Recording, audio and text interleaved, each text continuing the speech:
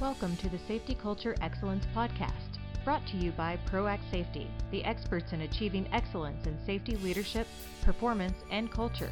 And now your host, John M. Galloway. Microlearning Safety. We have told ourselves that the way to eat an elephant is a bite at a time, but we have been trying to eat the training elephant in oversized bites.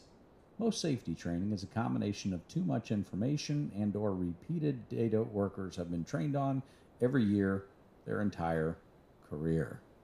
Much of what we refer to as training is simply education. It is an information without skill building. A new approach to this issue has been emerging, spurred partly by need and new technology called microlearning. This is a method of short, focused learning modules of 4 minutes or less, often delivered via smartphone or other mobile devices. A series of these modules can replace longer training or reinforce training one idea at a time.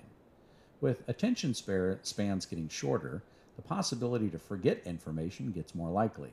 For a new generation of workers raised with mobile devices in hand, microlearning is a potential solution to aligning their safety training with Industry 4.0. Of course, the new technology will necessitate a new strategy, leadership, engagement, and culture.